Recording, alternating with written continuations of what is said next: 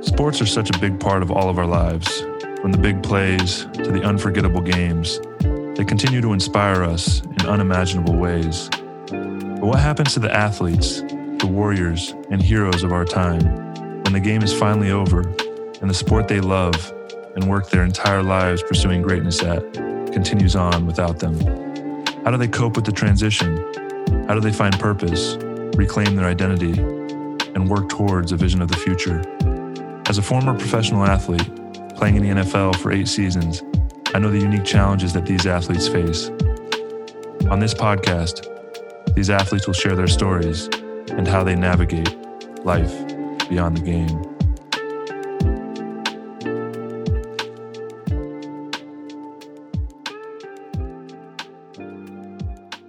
All right, everyone, what's up? Welcome to another episode of Life Beyond the Game.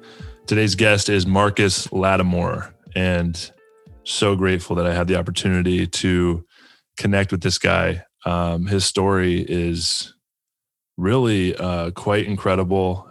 He's been through so much challenge and adversity in his football career, and he was one of the most highly touted running backs in college football in early 2011, 2012. And I will never forget, when I first heard about Marcus, I remember watching him when he was in college at South Carolina.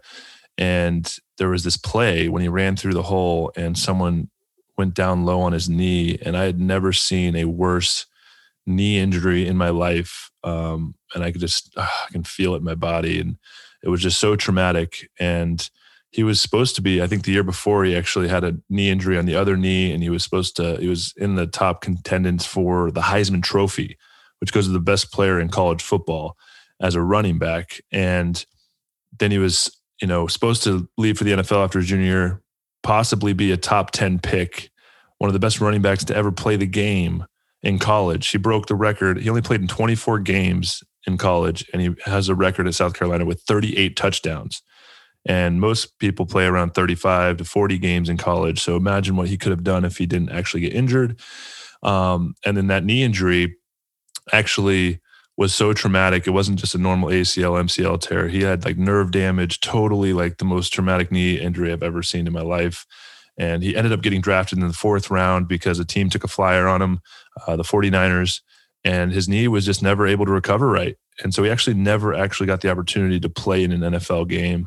And it's just a really sad story. The ones that you don't really hear about, the guys that literally had everything it took to be one of the greatest in the game. And his career never really was able to start because of these freak things, stuff that is out of our control. And in this episode, he talks about that journey and then how to handle that emotionally and mentally, transitioning out of football, finally having to let it go because his knee wasn't right. And him seeking out drugs, alcohol, and all these different things to numb out the pain of not being able to process the things that he was going through.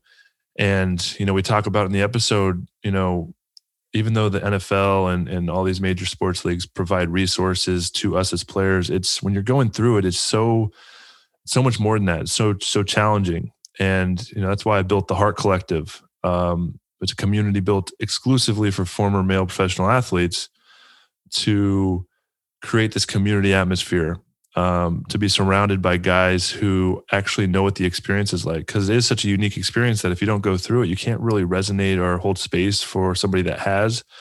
And so the vision behind the community is being surrounded by guys that get it, and you can feel heard, you can feel seen. And, me and Marcus talk about in this episode the importance and the power and the healing that it takes place when you finally are able to understand having self-awareness for what's going on within you and being able to express that to people that can hold space. And that's really very much what the Heart Collective is about. Marcus is actually a part of the Heart Collective, which I'm really stoked bringing him on board. And we're going to continue to grow this thing. If it's something you're interested in, go check out theheartcollective.com. That's HART, theheartcollective.com. And we're actually creating an amazing library of content and masterclasses and thought leaders that are going to be available to anybody that wants to purchase a ticket. And obviously there's added stuff that goes into being a member of the community, some closed group conversations, some retreat experiences, But we are going to be providing content to anybody that wants to dive into some of these practices to help us navigate life's big transitions and just really improve our self-awareness and, become more centered and at peace. And, Marcus's journey is really inspiring to me, to see what he's gone through and for him to get to where he's at now. And he shares in the podcast the work that it took to get there and some of the practices and tools that he's implemented. Just really inspiring to me. And I just really know you're going to get a lot out of this conversation. So without further ado, here's Marcus.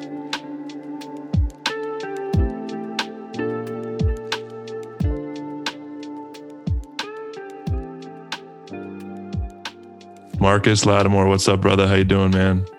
I'm doing well, Joe. Thanks for having me. I'm so excited to be here.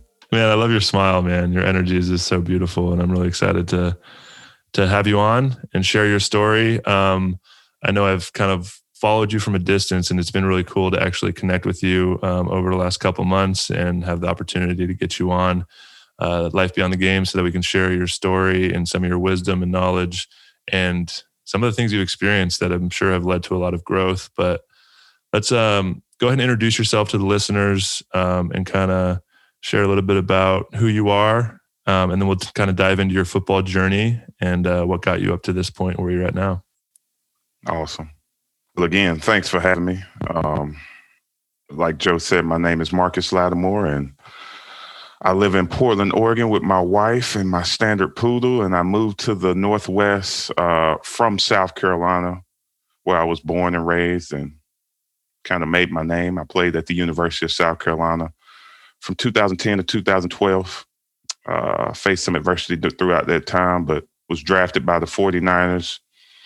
Spent 2 years there, and it was a great experience. Never got a chance to see the field, but learned a lot. And after I retired, I went back to South Carolina to complete my degree because I left early as a junior. And I knew that was something that was important to me, number one, but they're college degrees. So it was something that, just I knew I needed to do to take that next step. I didn't know where I was going, but I knew I needed to take that next step. And after I graduated, I started my career. And most of my career has been in athletics. Started as a head coach at a private school and spent 2 years there. And I got a call from Will Muschamp in 2018 to come and be the director of player development for the University of South Carolina. Spent 2 years there. And now I'm here in Portland as a life coach at Lewis and Clark College. And it's just been an amazing experience. A different group of kids that I'm working with. The West Coast and East Coast are distinctly different. What's the differences? Enlighten us a little bit about that. Because I know I played in Atlanta for 5 years, and I know it's my first time coming from the West Coast to the South. It is very different. But what from your perspective, what's the biggest difference in the kids?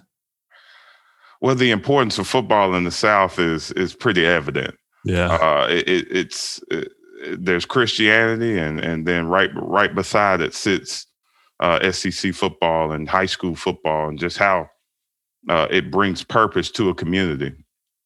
Out here in Oregon, which is the only place I've actually lived for an extended period of time here in the Bay Area,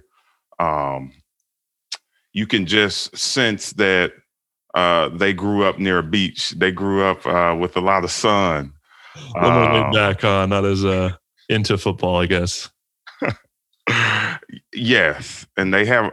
You know what? They have a lot more interest outside of football. That's one thing that I've noticed, and they're able to hold a conversation with, and not saying that kids from the South aren't brilliant, because there are a lot of intelligent kids that I've met at my alma mater in different places, but from such a young age, they're so focused on football. That's like the dream, to play football. And it's such a big part of the culture down there that they want to be successful. They want to make it. They want to play in the SEC and college football. And not necessarily these kids might not have the same kind of aspirations because they're exposed to so much more. And it's not such a focus in their kind of culture and environment and their upbringing, right?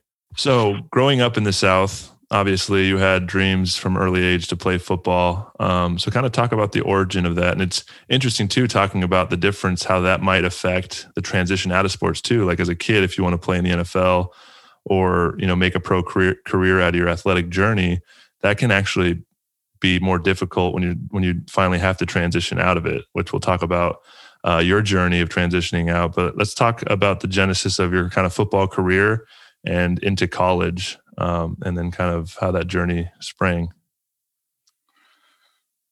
That's such a good question. In the South where I grew up, in rural South Carolina, football is important. It's everybody in the community supports the local high school team. And, from the time I was 7 years old, that's what I saw. That's all I really had known. And it was beautiful. It was a beautiful way to grow up. It was fun. We had a lot of land. And that's all we needed: football, or any type of ball, really. I mean, we played baseball and basketball as well, but we had a lot of land, and we had the head of our program. His name was Bobby Bentley, and he interacted with all the different age groups. He came down to Pee Wee. When we were in middle school, he interacted with the coaches, and we ran the same plays and the same formations. And most of the little league teams had the same name as the high school. We were the Blue Rebels, or the White Rebels, or the Red Rebels. We were all Wow. mingling It's like together. little minor league teams. So they breed you guys from a young age to fit into the system even that you're going to do in high school, because it takes that much, because it's so competitive. It is. Wow. It is. And, we played against some tough competition. I'd be willing to bet some of the best competition in the country. I mean, we just had so many guys that we saw come out of the local high schools in Spartanburg and Greenville County. And I mean, that's what we know. That's all we knew growing up. From the time we were 7 years old, there was a group of us that stayed together until we got to high school. And by the time we were seniors, I mean, we had 10 guys that had Division I scholarships, which is kind of impressive. But Totally. it was just normal. It was normal to see that growing up. My heroes, plural, are some people that you probably never heard their name, but they were local superstars. And I grew up in that town where Friday night everything was closed because everybody was at the football game. And I couldn't ask for a better way to grow up, although I didn't know anything else.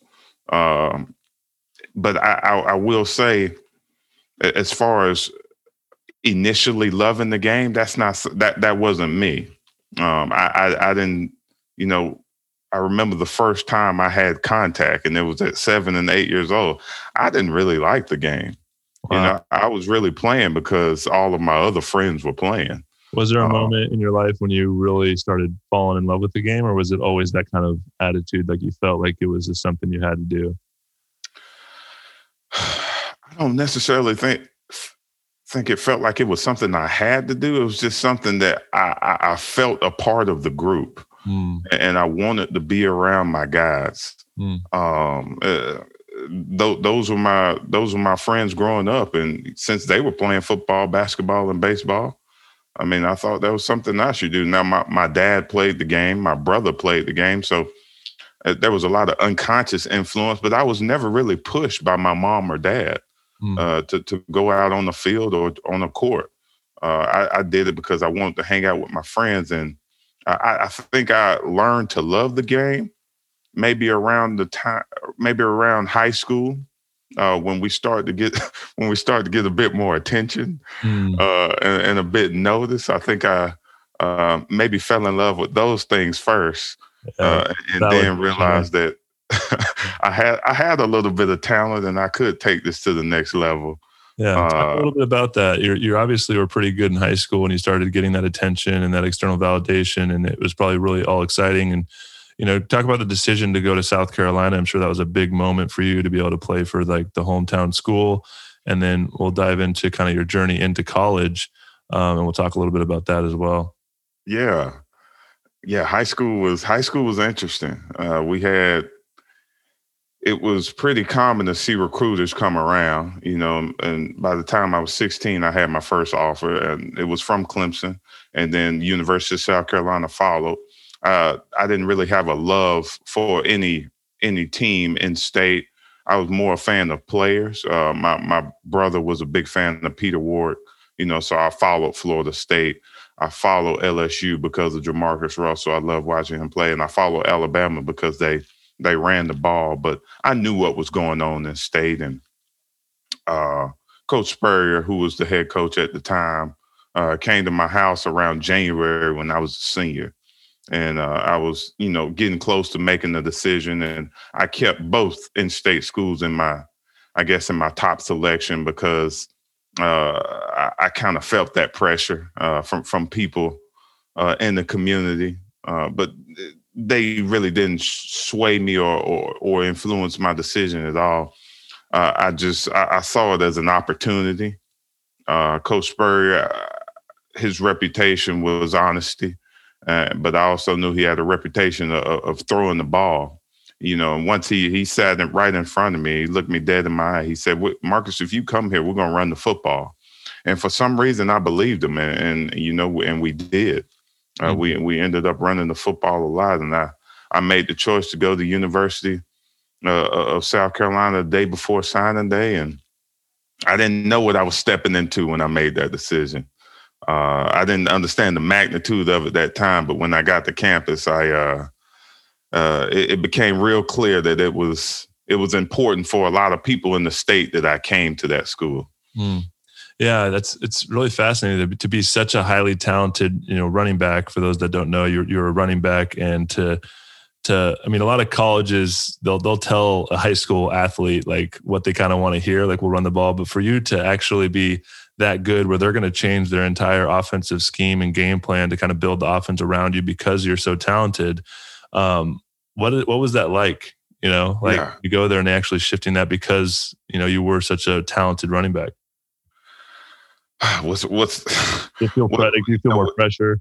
Yeah, when I look back at that time, Joe, I mean, I was just so naive and so narrow-minded in my thinking when it came to college choice. I'm so glad that I chose the University of South Carolina, and I know that it was the right decision for me. But just thinking about my process of decision making throughout that time, I was really only focused on playing time and being able to run the ball. But heck, I'm glad I did, kind of. Yeah, it's fascinating, right? I had the same thing. Like for high school kids to make such a literally a life changing decision, like what school they go to, it's literally going to shape their entire lives.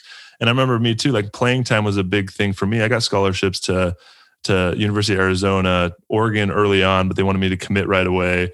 And then University of Wisconsin, some of these bigger schools, but I ended up going to UNLV, which is a lot smaller school because I wanted to play right away. And I remember the coach told me like, "Joe, you can come play defense, offense, you can play whatever you want because we need somebody that's as talented as you." And I was like, okay. And I obviously went there and played offensive line because that's what I was the best at, but I really enjoyed playing defense. But yeah, man, it's like fascinating how we put so much weight on these kids to make this life-altering decision when we don't have the skills or the experience or the wisdom to really make that decision or understand the impact that it is going to have on our entire lives in the direction that we go. And I mean, just to add on to what you just said, that with the external pressure that you mentioned earlier, and the external validation that you're receiving from all of these people who are either fans of the school or know who you are, it unconsciously influences everything. It unconsciously influences the decision that you make, and you don't even realize it. But it was, it was something that I look back on now, and I realize that these kids are these kids who are making decisions today, they have another layer, which is social media, Mm, that plays a big part into their decision making process, because people they don't even know, strangers, yeah. from all different walks of all different areas of the country are swaying them to come this way or that way, and that can build up an ego that it's hard to tear down. Mm, Um, but getting back to going there, it was I didn't understand the magnitude of it at that time, so I couldn't give you uh, a clear answer as to where I was going or what I was doing. I was just going with the flow. I was mm, going with the flow of life, and I knew a couple of things. I knew to work hard.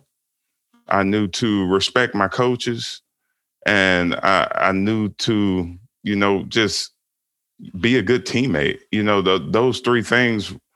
That's what I knew, because I don't know, my thinking was just so narrow at that time, and mm. I thank God that I had parents around me, who saw other things, who saw the other uh, complications that came with making that decision, and they kept me grounded, and I had good friends around me.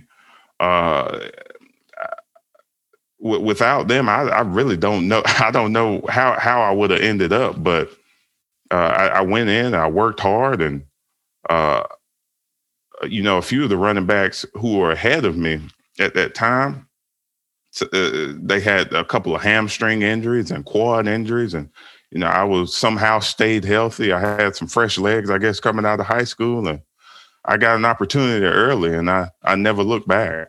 Yeah. Yeah. Let's talk a little bit about that college journey, because I was looking a little bit at your stats, and you can correct me if I'm wrong, but I think you hold the school record for rushing touchdowns at 38, but you only played in 24 games because of some catastrophic injuries that ended up costing you a lot of playing time. And it's fascinating to know, like, you were so talented, and if you would have been able to, not get injured, like what you would have been able to kind of accomplish there. But talk about that journey of having that opportunity early, and then kind of how those injuries affected your entire collegiate career and leading up into the NFL opportunity. I think early the universe just wanted me to win. I had a great offensive line. I mean, a veteran group, a bunch of juniors and seniors up front who had been playing together for a couple of years. So that first year, we were just running inside zone, and they had been running that for the past, 2 or 3 years. And I guess at that point, it was kind of unstoppable. I mean, across the board, we were 6'5" to 6'7", 300 plus pounds. And I was just a young freshman reading and trying to get through those little crevices, and just running hard. But, going into my sophomore year, I put a lot of expectation on myself. Again, just still a little bit naive at that time. I went out at SEC media day and said I wanted to win the Heisman, and I was close to it. Going into the ninth game of the year, I knew that I was first. I was really first in the voting at that time, and uh, we come to Starkville, and around the fourth quarter, a guy runs directly into my left knee, tear my ACL and MCL. That was the first time that I really sat out for a significant period of time, and I didn't know how to handle that. I felt left out. And then I go into my junior year with the instruction of my athletic trainers, and I get back, and I'm feeling strong. I feel pretty good, and uh, it was in the back of my mind that the NFL was close, and that was a dream. Given the family situation at home, we didn't grow up with a lot, and I knew that money could change things. So, if there was one thing I was aware of it in college, it was that money could change things. And I going to the ninth game of the year. It was kind of funny how both injuries happened, towards the end of the season, and that injury just changed my whole life. October 27, 2012, I dislocate my knee and tear every ligament, have nerve damage. They rushed me to the hospital, and there's a possibility that I may never walk again. I wasn't thinking about football at that time, but obviously that throws a wrench into your future plans, and was still able to get the opportunity, but I feel like time stopped in that moment. It was and I it was a remember, tough thing to go through. Yeah, I'm sure, man. And I can't even imagine what that must have been like. Cause I actually remember watching that on TV, like the actual injury. Wow. And how it's very vivid, the picture in my mind of, you being this running back that's potentially a top pick, right? First round pick potential. You just came off of potential Heisman and you blew your knee out. And then just to see that and everything that goes into that, I just can't imagine what that's like. But you decided to enter the NFL draft after that year anyway.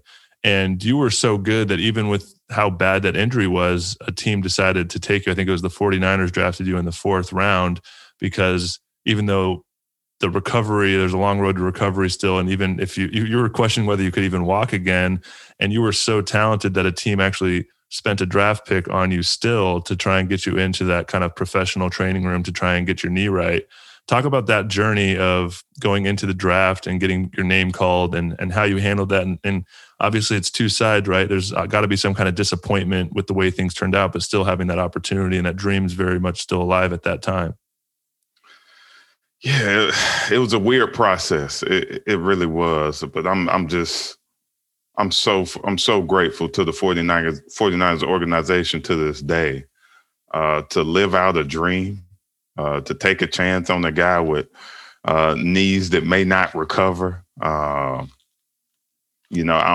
forever grateful to Trent Baalke and Jim Harbaugh. And I got to, play with my hero. The reason why I wore number 21 was because of Frank Gore. I got to sit in the same meeting room as that guy and watch him work. And I understood why he was so great. It's because he never thought he was great. He never got complacent. He always worked his ass off. And it was just so impressive to be around that dude. But going through that process, it was nerve-wracking, because you got so many people in your ear, telling you things. I had a giving personality. So I always wanted to listen to what everybody had to say, so that's just feeding into my brain. And, I hired an agent, who told me, I don't know where you're going to go. And I appreciated his honesty. He said, you may go first round, you may go undrafted. We just got to see how this thing shakes out because, obviously because of my injury. But, I didn't know what was going to happen. After I declared for the NFL draft in December, I waited while I rehabbed, and I got better and I got stronger. I was able to put together a mini pro day, just so they could see that I was at least functional, that my body could still move a little bit. But I didn't know what was going to happen. I was just, I took a chance. And it worked out in my favor. I was thankful. I didn't know where I was going to go. Once that day 3 came, and I got a call from a 415 number that I did not recognize. I kind of had an idea that it was because I saw the name of the city. I kind of had an idea that it was Oakland or San Francisco. So I picked up the phone and I was just overwhelmed with emotions. My whole family was crying. I was crying. And a week later, I was on a plane to the Bay Area. And man, what a change in life. What a change in just everything. But what a big moment. What pick were you exactly? Because that was the 4th round as well. I was pick 117.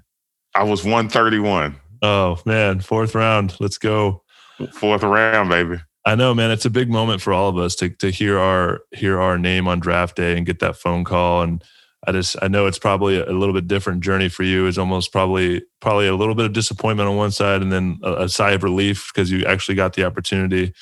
But I want to talk about the rehab process. I mean, so impressive that you were able to even get out on a field to showcase that you were recovering and where you were at as far as that knee injury? Because I mean, people that haven't had those like season-ending injuries, like I remember when I tore my ACL and MCL, and just the recovery to come back is such a mental journey, an emotional journey, and not being able to use it right away, and obviously you had that experience of going through the ACL, MCL, but this one was just such a more traumatic thing with the nerve damage. And just talk about the journey of when you got hurt and the process of rehabbing and the surgery and getting back and trying to even see the field, like how much work that actually is. Like paint the picture for people that have never actually been through that experience. Yeah. Well, my first injury was a standard ACL. I slightly tore my MCL.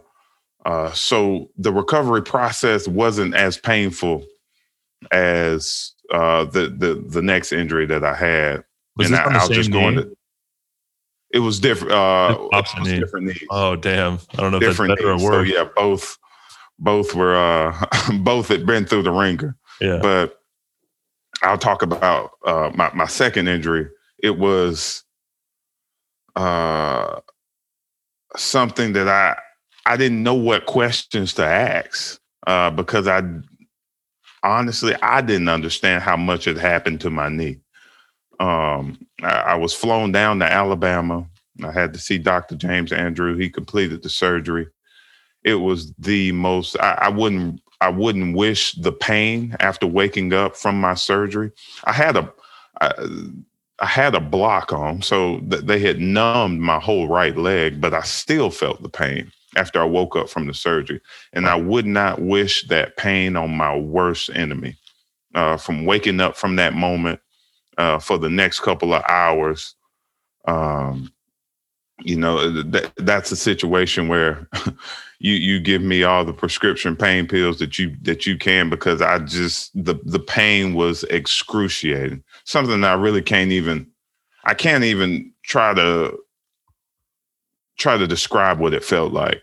Yeah. But after that, yeah, it was tough. But after that, I get up and I didn't get up. I sat in a wheelchair for a couple of weeks. Yeah. And because of my injury, my leg was straight.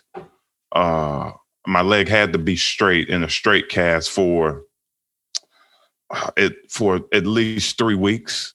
And coming out of that straight cast, we wanted to start bending my knee, try to get the flexion and the extension back. And I mean, again, that just something that I wouldn't wish on my worst enemy, trying to describe how that pain felt. It's like trying to bend a piece of steel.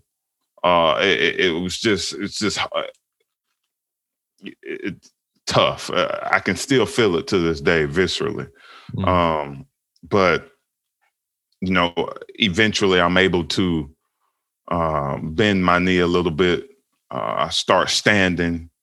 I start walking, and it kind of helped. I was down in Pensacola at Dr. James Andrews Institute. Sam Bradford was there. Robert Griffin was there. They were going through some injuries as well. I think it may have been something in their lower extremity too. So I saw them, and that kind of motivated me. And pushed me, because I was on a mission, and I wanted to get better, and I wanted to be able to at least show that I could jog, or maybe move my feet a little bit before pro day. And the biggest thing I wanted to do first was just get some strength back into my quads and to my hamstring. And I mean, that's the first step in the rehabilitation process anyway. But I was able to do that, and it was not easy. I had to change my diet. I had to start eating, had to stop eating fast food. I love Chick-fil-A. I had to give all of that up. I had to drink more water. And I look back on that time, and I look at how I take care of my body today. It was the start of a new lifestyle when it came to what I consumed in my body. And I think that helped me. It's fascinating how much all of that plays a role in, the recovery process, but then even just when we're healthy too, like how much better we can perform as athletes and stuff. I don't think people realize how important it is, the fuel that you are intaking into your body, because it does directly impact how we show up in the day. Even if you're not an athlete, just the energy levels that you have throughout the day. How many months was it from when you got injured to when you showed up on pro day able to actually move around and stuff like that? It was only 4 months. It was Wow. only 4 months, but it was intense training twice a day. And to go back to what you just said, Joe, at that age, uh, you can put anything in your body and you can still go. Yep. So I was still living. I was still living in that mode where the metabolism hadn't stopped yet. Mm. My body was still able to recover faster. And I'd lived in that mode for a long time, up until I got injured and I realized that, oh, okay, my body's changing. Some things have happened. If I don't take care of it, I won't even have an opportunity. Yeah. I just don't, that's insane for people that don't really understand. I want to paint a picture for like 4 months after such a catastrophic injury to show up and be able to even move on your body. I remember when I blew my ACL, MCL, it was like 6 months until I could even start doing field work. And even then, there's this mindset of like not wanting to put weight on it. There's a little bit of this fear that plays the role. Like, what if I tweak it the wrong way and injure it and have to go through this whole process again? And so it's not just the physical pain and everything they have to go through to get back to that level to even use it, but it's all of the mental, like being able to trust that the surgery and the ligaments are going to hold together and all the damage. And then there's the pain, physical pain on top of that. So for you to come back after 4 months and to showcase, that must have been a huge thing for these teams to see the work ethic that you put in, and no doubt a reason that the 49ers decided to take a chance on you to bring you in to maybe get you into their rehab kind of program and see where you can go with that. So talk about when you went up to the Bay Area, where your knee was at when you first got there, how you plugged into their kind of rehab program, and how that journey went, because I know you ended up, the knee injury was what kind of ended your career, and where you could really never even start it because it never really got back to normal. So to kind of take us on that journey when you first got to San Francisco. Yeah. And to mention what you just said, that mental aspect, I ruminated all day on, am I overcompensating? Am I putting too much weight on the leg? And even when I walked, throughout the day, when I'm just walking, I'm thinking about every step. And that will just completely change how you look at your whole body. When you're just constantly thinking about what's going on between that quad muscle and between that calf muscle. But getting to the 49ers, my leg was still weak. I didn't. I was not in a place. I knew I was in a place where I wouldn't be able to play that year, and that was the plan anyway. Coach Harbaugh, when I first entered the building, him and the head athletic trainer sat me down and said, "Look, this is going to be your redshirt year. You don't even think about playing this year. We're just going to rehab you throughout, and hopefully you get stronger, you get faster, and you get to a point where you feel confident." And I was integrated, and the rehab process was going smoothly, but I kept having pain. I kept having pain, sharp pains throughout my knee that just wouldn't go away. And the process was a mental. It was like mental gymnastics every day, just trying to fight through the pain. Because one thing I didn't want to do was give up. It just wasn't in my DNA to stop and and this is one thing that I probably have never mentioned, but I wish I would have told my head athletic trainer a bit more about the pain that I was experiencing. And that's probably part of the tough guy persona that I was trying to play internally. Just trying not to complain, just trying to push through it, and letting my work ethic be the thing, and my willpower be the thing that pulls me back when it probably set me back. But it was grueling. It was tough. I think once I got to the 8th month period, I start doing a bit more change of direction and a bit more agility drills. And I knew in the back of my mind, I was going to keep going no matter what.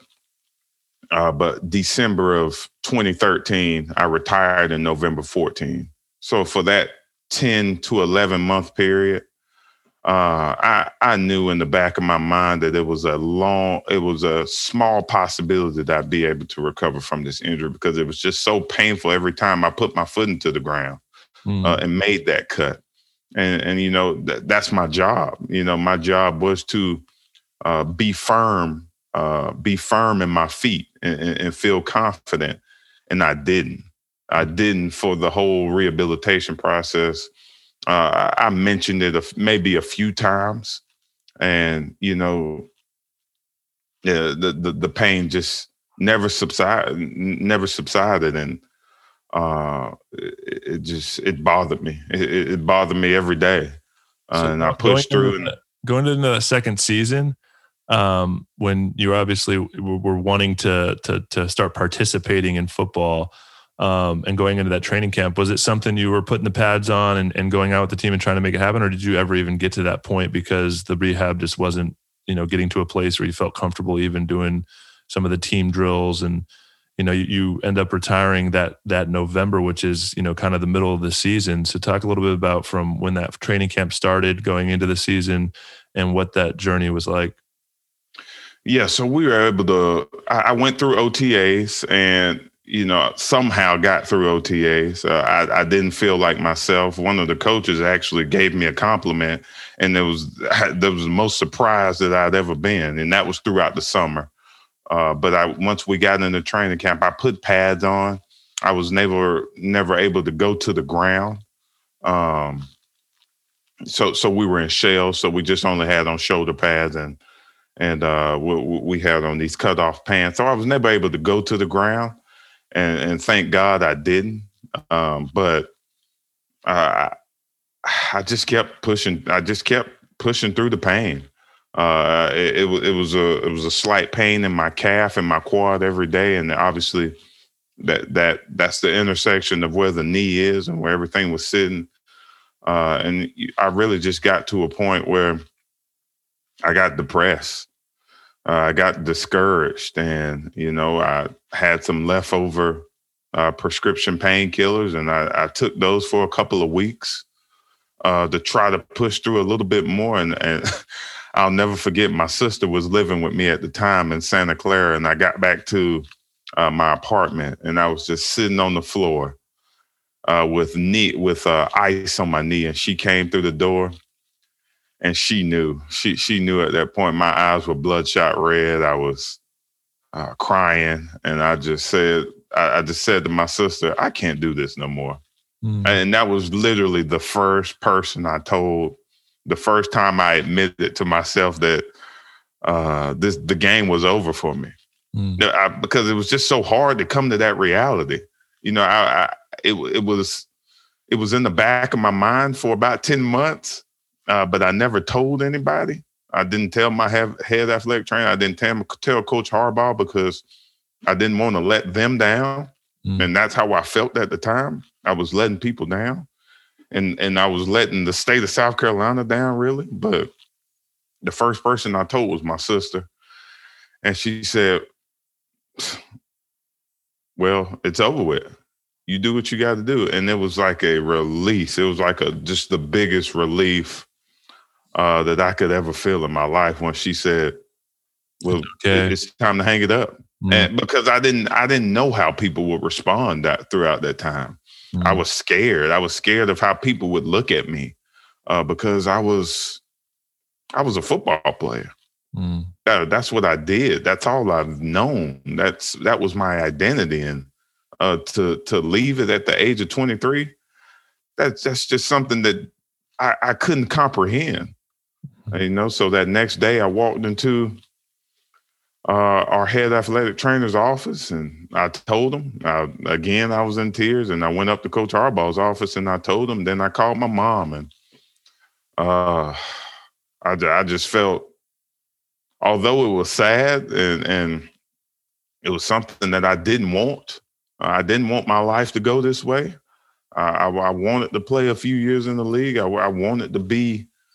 I wanted all my goals to be accomplished. It was also at the same time a sense of relief because I knew I didn't have to go through that pain anymore. Mm. Yeah, man.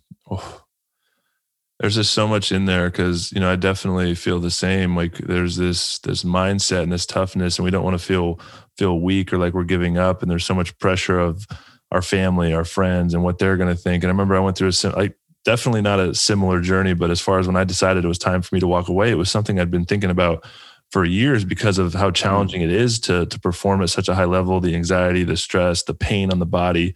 And it wasn't until I like finally shared that with the people I love the most. And honestly, like for me, I didn't really feel super supported in that decision because I don't think people really understand because I wasn't, I wasn't going through a major injury. Like everybody could really probably see so viscerally the journey you've been on and how much effort you went through to try and make it happen. And it's like this sense of finally like, okay, I don't have to do this. I can like let it go. But for me, I don't think it like people could see that. It was just like out of nowhere to people. And they're like, why would you give away this dream that you've been working so hard for? And they just didn't see everything that went into it. And so I can, resonate so much with the challenges that you feel internally as far as finally letting go. And then like kind of the relief, the part of the relief that like, oh, okay, I can like finally work towards letting this go. But that's not just a simple decision either. There's a whole journey that goes into navigating that transition when you finally do let the game go and you head into the unknown and you start questioning, who am I without this thing that identified who I was for so long? So talk about that journey of finally sharing that, this is something out of my control. I can't, I wish the circumstances were different, but they're not. And this is kind of the hand that I've been dealt. How did you handle really letting go of that? Because I can't imagine being, a potential Heisman winner, a first round draft pick, doing like having a vision to have this really successful career, which was very much in the cards for you, and to have to deal with all of this kind of adversity and challenge. And man, I can't imagine what that must have been like. Yeah.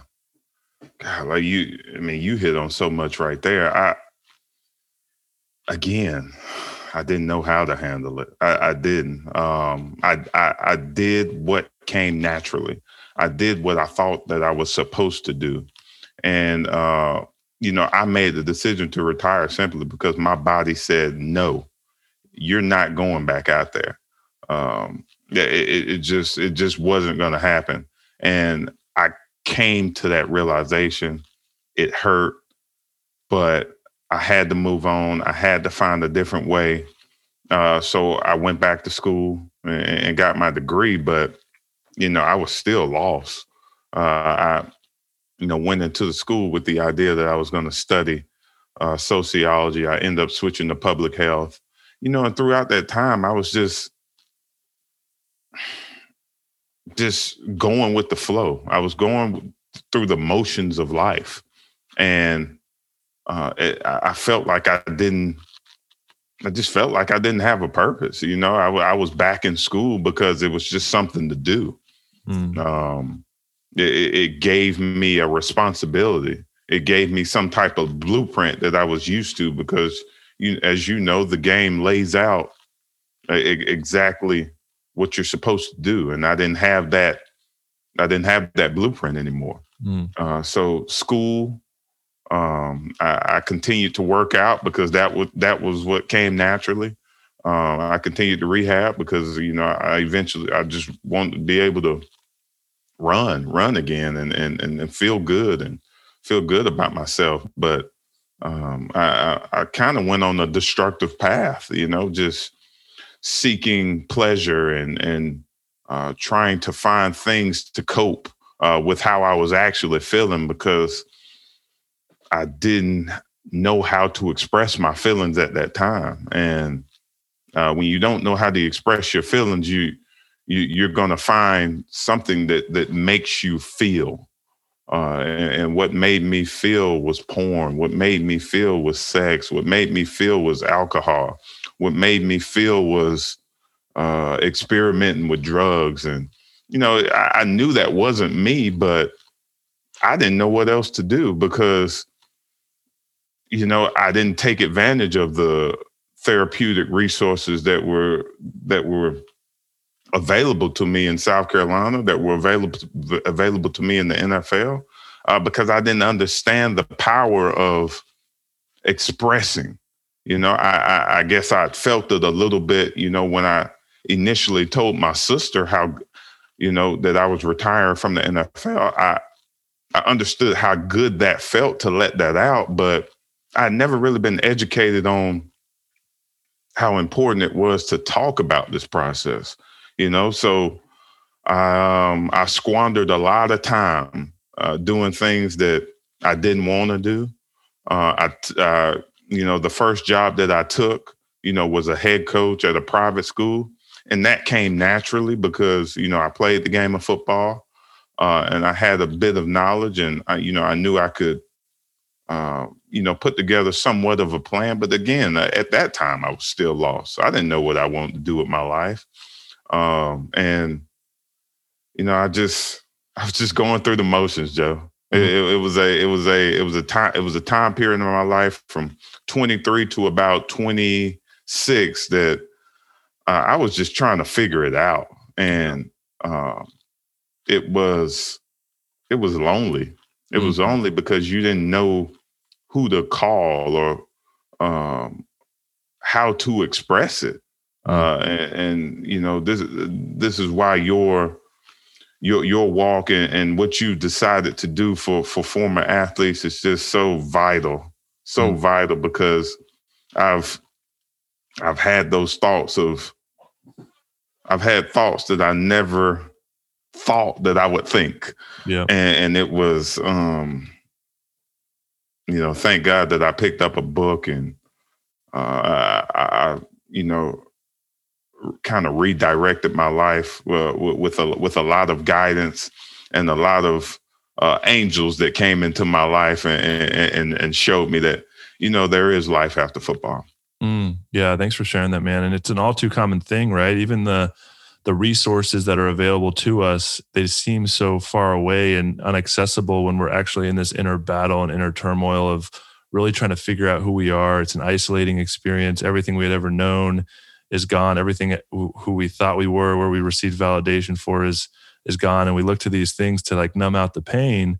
And it's not until we really learn to express how we're feeling that we're able to start going on this healing journey. But it's hard. And this is what a lot of people don't realize. It's hard as a former pro athlete with these dreams that all of a sudden it's gone. And most people don't understand or can hold space for that, right? Because they don't know, there's no relatable experience because it is so unique in so many different ways. And so we don't really know who to turn to, because even if we tell a close family member or a friend of what we're going through, like they can support us, but they don't understand really.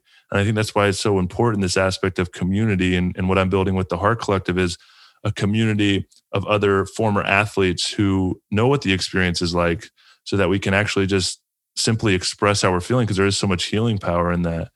And I'd love to talk about that journey that got you to, numbing out and trying to figure out and go with the flow and like, who am I? Where did that lead you to finally, pick up the book and start focusing on yourself? And obviously a lot of angels, like you said, come and start offering support in a way that we really need in that moment. Talk about that journey. Like when did that start, and the power of, starting to work through and express and how you learned how to do that and letting go and all that? I guess it took hitting rock bottom. Just sick of how my life was. I got sick of myself. I got sick of how my life was going and transpiring. Yeah, I mean, I was financially secure. I had a roof over my head. I had a nice car, but I was so unfulfilled in life, and I recognized that. And I think that's the first step, just recognizing that. What are you seeking? What are you looking for? And that's what I had to do. And I'll never forget. I believe that Nnamdi Asomugha had recently retired, and he was starting his second act in life, of becoming a writer and becoming an actor. He's now has a movie on Amazon Prime, and he does Broadway plays. And I look back on that time now, and I realized that was a seed that was planted in my head when I saw how comfortable he was with himself.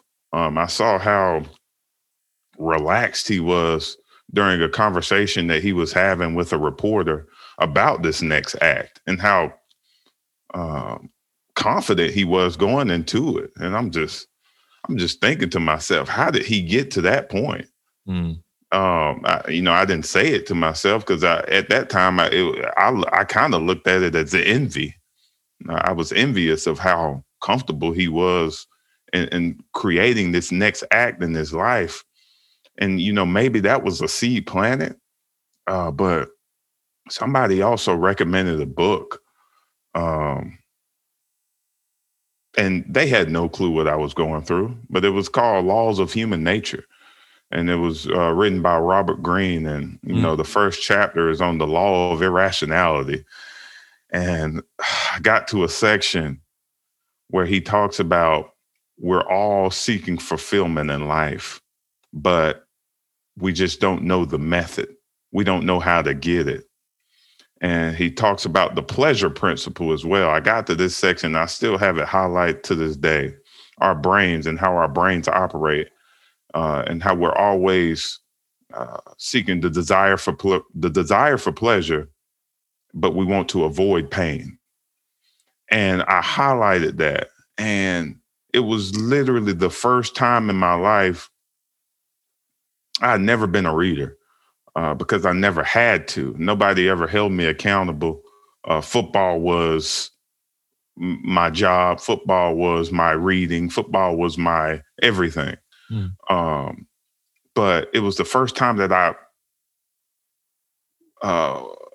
really felt humbled in my life when I saw that. But it was also exciting at the same time, because I knew that this was something that I would be interested in reading. And I don't know, I can't even tell you why I thought who implanted into me that reading was important. Because I don't remember, but I'm so glad that, that person recommended that book, because I kept reading it. And once I kept reading it, I felt like all of this ego that I had, or this need to please, and this need to mask all of these things that was wrong with me, they slowly started to dissipate. And I didn't need to do that anymore. I didn't need to pretend as if I was okay anymore. The more I started reading that book, and I just realized that I'm human. I'm human, and I'm going through something that a lot of people struggle with. It's just invisible, and we're just either afraid to talk about it, or we don't know how to talk about it. And I don't know. It helped me in my work. It helped me so much in my job, because I was able to be more transparent with the guys in the locker room. And at that time, I was 26. I just took the job at the University of South Carolina as director of player development. So I was able to be a bit more transparent with them. And I felt as if I was coming into myself a little bit. I didn't have to hide anymore how I felt after I read some of that book. Yeah, that's a beautiful that was the start of it, Joe. Yeah, man, that's a beautiful realization. And yeah, I'd love to talk about the power of reading. And I know I had a very similar journey. It wasn't until I picked up my first book, which I'll never forget. It was, I think, my 5th or 6th year in the league, and it was called "The Monk Who Sold His Ferrari." It's a little bit more simple read than the Laws of Nature. That's a little bit of a thicker book. Picking that one up for your first one is kind of dense. But this is a little bit it's a little bit more accessible, but it was about this trial lawyer who had a heart attack and basically had to let go of everything he had, or else he was going to die if he continued like on this path of being a trial lawyer, because he was really unhealthy. And he goes and finds these monks up in the Himalayan mountains, and they teach him all these different tools and finding real true fulfillment and the deeper journey. And that was my journey into reading, and it really opened my mind. And I realized, wow, there's so much power in being able to access the wisdom and knowledge of others who have been on this journey as well.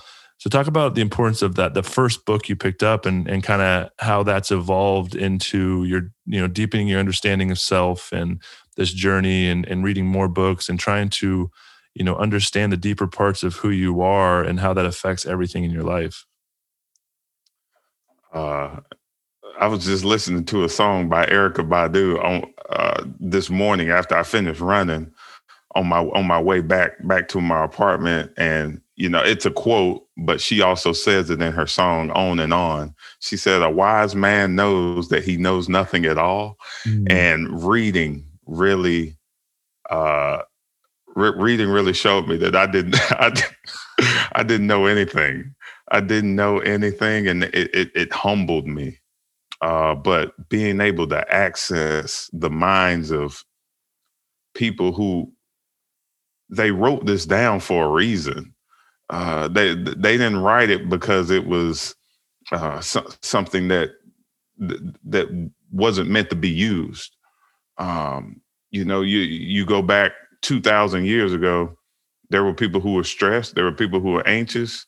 There were people who were going through things similar things that I went through, and being able to access their mind, like you said. I mean, that's just it shows that you're not alone.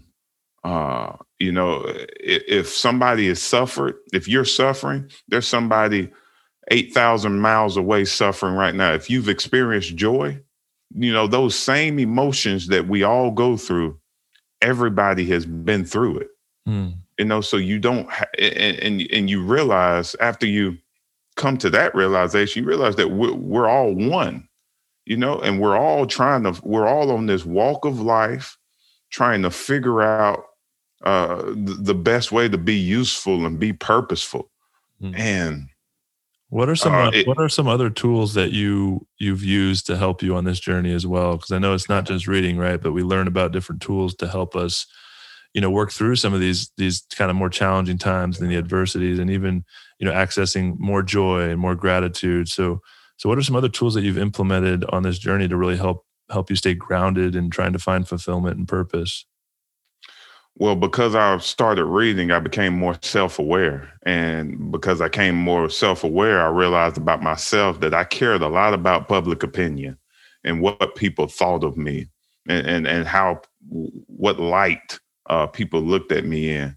And partly the reason, a big reason because of that, because I spent so much time on Twitter and Instagram. And I grew up in an environment where status, and there's kind of like a social hierarchy, depending on what you do or what circles you occupy. It's like we rank ourselves depending on our worthiness, like because of the circles that we do occupy, or how popular we are in society.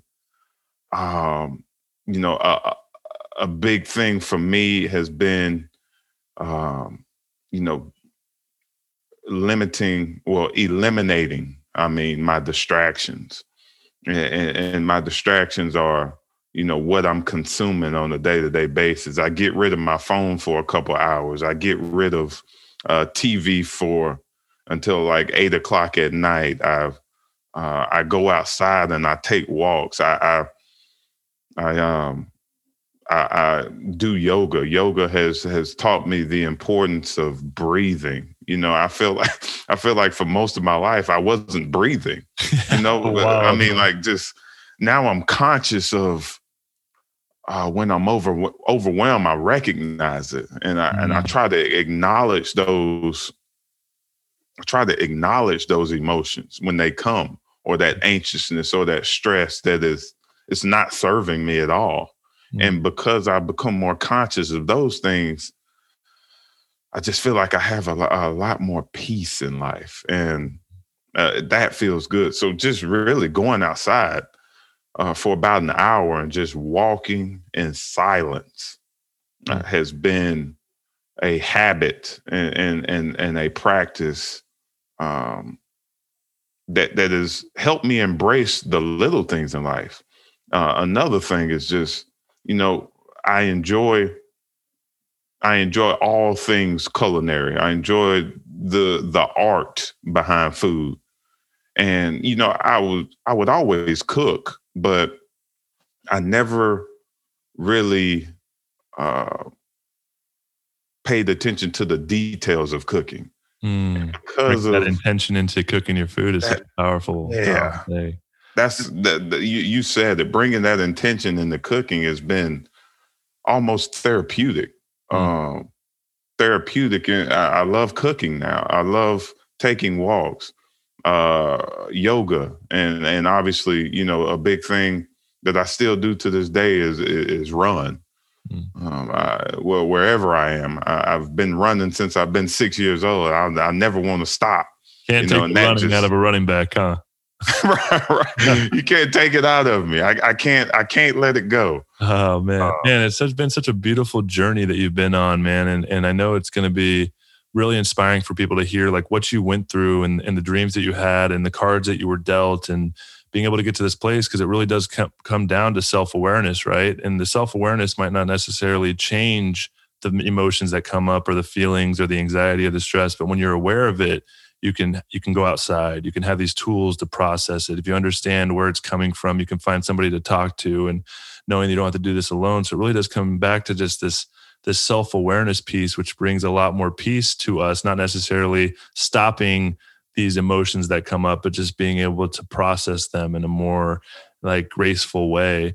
And as we come up to the ending of this conversation, I just kind of want to circle back on the journey that you've been on, and if there's any advice or tools you'd maybe say to your younger self, or maybe other guys that are going through a transition from pro sports, or anybody that's going through a big transition, right? Because all of us in life go through major transitions a few times throughout life, and they can be really challenging because there's this unknown aspect of where we're headed and who we are without the thing that we're leaving behind.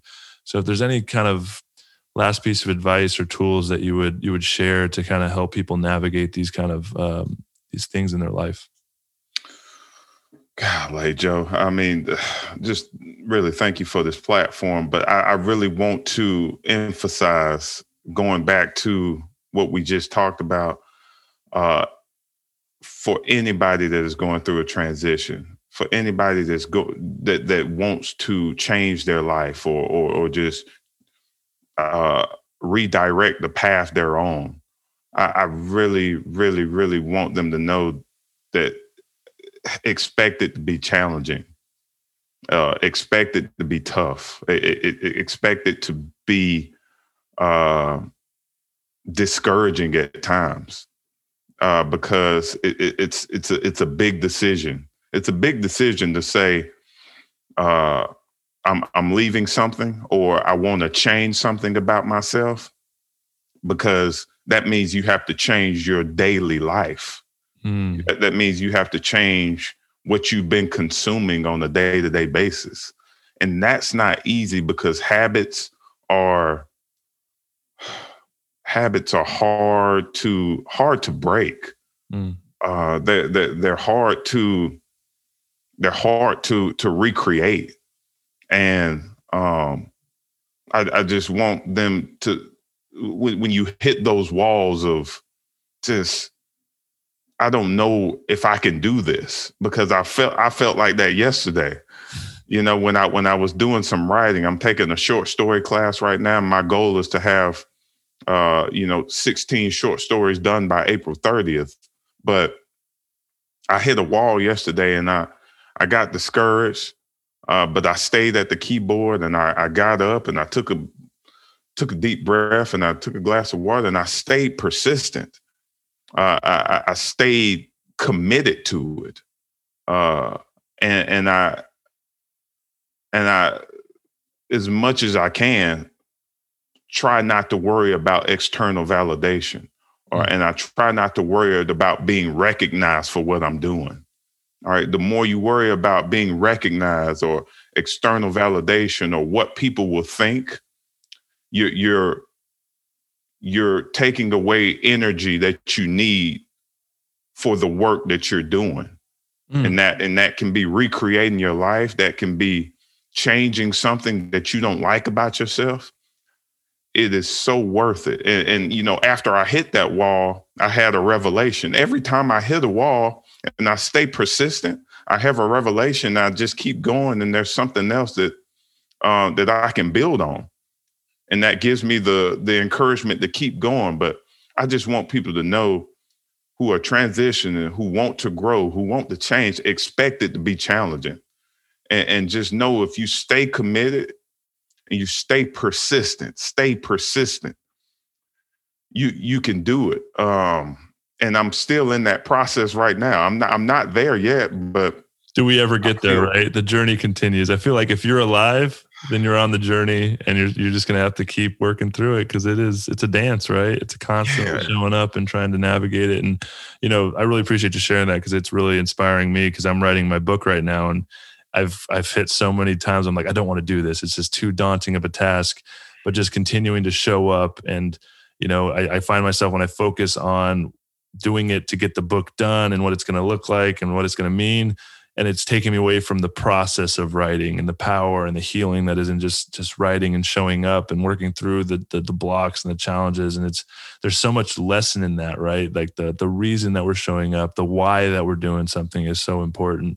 And I really appreciate you sharing that, man. And the story the journey that you've been on, I just can't say it enough, man. It's really inspiring to me, because, the challenges that you've faced and the adversity and the cards that have been laid out in front of you. And I can't imagine, the transition was tough enough for me, but I was able to give football everything I had. And then I walked away, and you just never had the opportunity to really get started. And I just know that a lot of people out there that have been going through challenging times, and just hearing your story and knowing that you've got it to a place now where you're able to find purpose and fulfillment, and through this self-awareness and this personal growth path, and showing up and knowing that, the challenges are a part of the growth or a part of the journey, and they create this opportunity to share our journey with others. And there's so much deep medicine in that. And so I really appreciate you taking the time to share your journey in such an open and vulnerable way. And, I'd love to, as we close out, give you an opportunity to kind of share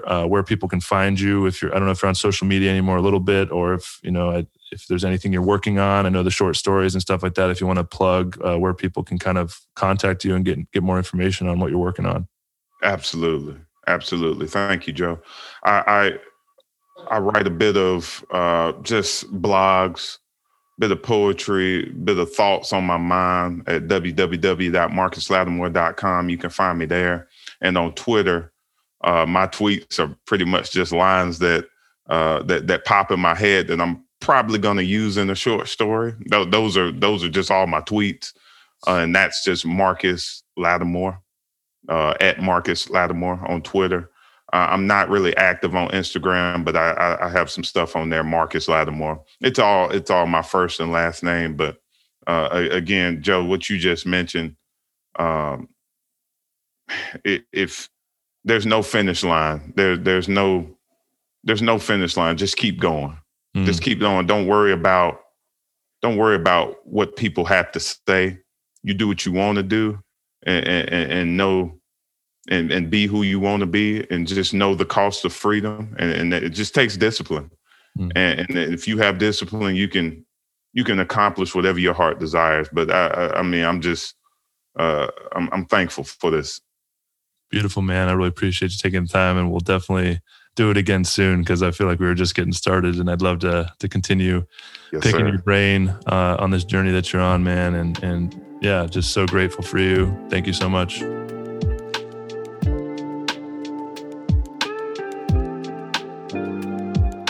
All right. Huge gratitude to Marcus for being so open and vulnerable and sharing his story. And man, his smile is so infectious. His energy is so grounded. And I know it's taken him a lot of work and quite the journey to get there, and really stoked that he's able to show up and share his journey in this way. I know it's inspired me. I'm sure it's inspiring many of you. If you're interested, go reach out to him. Follow his website. He's an amazing writer. Putting that work out there is really cool. So go check out some of his work. All that stuff is in the show notes. Also, go check out theheartcollective.com if you're interested in that. Also, check out my other podcast, Quantum Coffee with Joe Hawley. That's me. It's a lot of fun. We talk about the unanswerable questions of the universe. Really enjoy doing that podcast. And also Love and Life podcast. It's a reality show type audio experience with me and my wife, Sarah, where we kind of dive into some of the behind the scenes stuff with our relationship, A lot of fun. Go to loveandlifepodcast.com. That's love, the letter N, lifepodcast.com, and subscribe. And we're going to continue to put out different seasons. That's really cool experience, and really would love to hear from you on any of the content that I'm creating. Reach out to me on Instagram at joe.hawley. Check out my website, joe-hawley.com, and follow my newsletter, where you will be able to stay up to date with all the podcasts I'm releasing, all the different cool things I'm working on, some premium content. We're just getting started. It's just getting started. And I'm really stoked about the journey ahead. And I really appreciate all of the continued support from all of you. Would love to hear from you. Reach out to me, leave a review, rate the podcast, all of that good stuff. It goes a long way in supporting me and my mission to really help, heal people, heal the world, wake people up, and make the world a better place for all. Love you all. Peace.